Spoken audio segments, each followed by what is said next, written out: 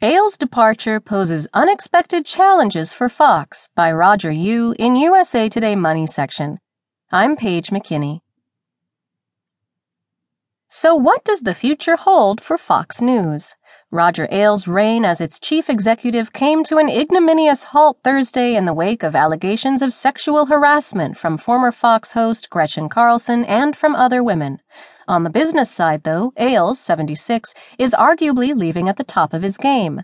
Ratings at Fox News, a subsidiary of 21st Century Fox, are higher than ever, fueled by its confident mix of coverage of the ascendance of Donald Trump and ceaseless bashing of President Obama.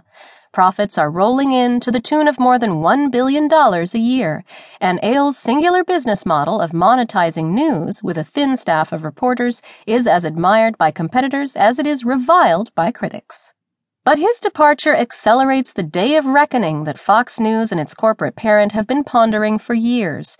To a great extent, Fox News is Roger Ailes, the CEO, the chairman, dear leader, the editor, the chief talking point issuer, and, if you're to believe Carlson, the lead towel snapper in a metaphorically malodorous locker room.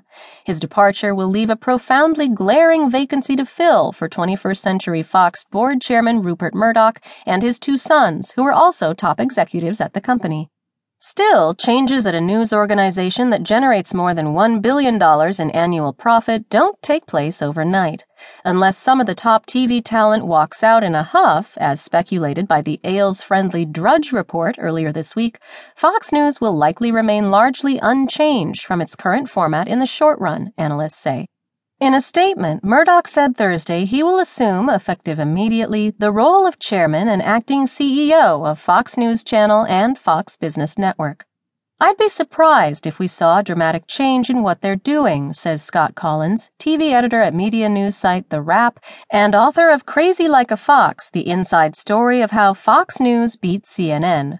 Even if Fox broadcaster Bill O'Reilly walked out, the impulse will be reshuffled to patch holes as best as they could. But questions about its long-term viability will linger long after Ailes fades from the headlines. Ailes' discerning eye for talent won't be available as replacements are recruited for aging stars, and his messaging guidance will be sorely missed as its editorial stance is recalibrated for the coverage of a new president, be it Trump or Hillary Clinton. Fox News' new leader will also have to contend with a broader set of fundamental challenges that have also stumped competitors, declining TV viewership and competition from online news sources for ad dollars. It was facing challenges regardless of Ailes, says Bruce Bartlett, a former White House aide who's written extensively about Fox News.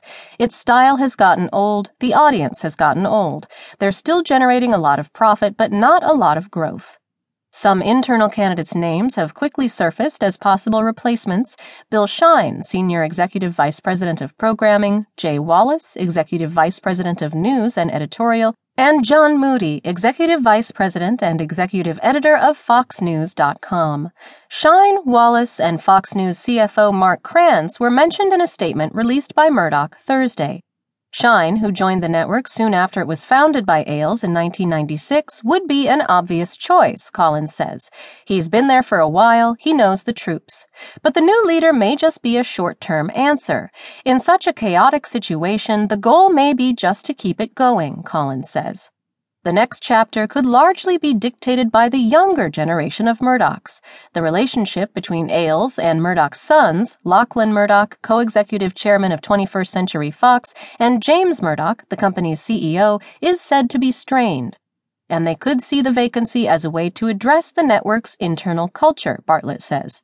There's a bit of the locker room attitude around Fox. That all has to change, he says, referring to the internal interactions that have trickled out in the wake of Carlson's lawsuit and on-air visual cues, such as the leg cam that prominently shows its female anchor's legs. I think they'd be remiss to not look at this opportunity to bring in new blood. But don't expect wholesale changes in its editorial presentation, company watchers say.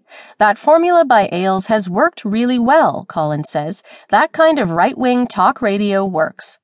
There's simply no sustainable revenue model in a straight news, cable news format, says Dan Casino, a political science professor at Fairleigh Dickinson University in New Jersey who studied and published papers on Fox News. Suddenly shifting to general news makes ratings more volatile, he says.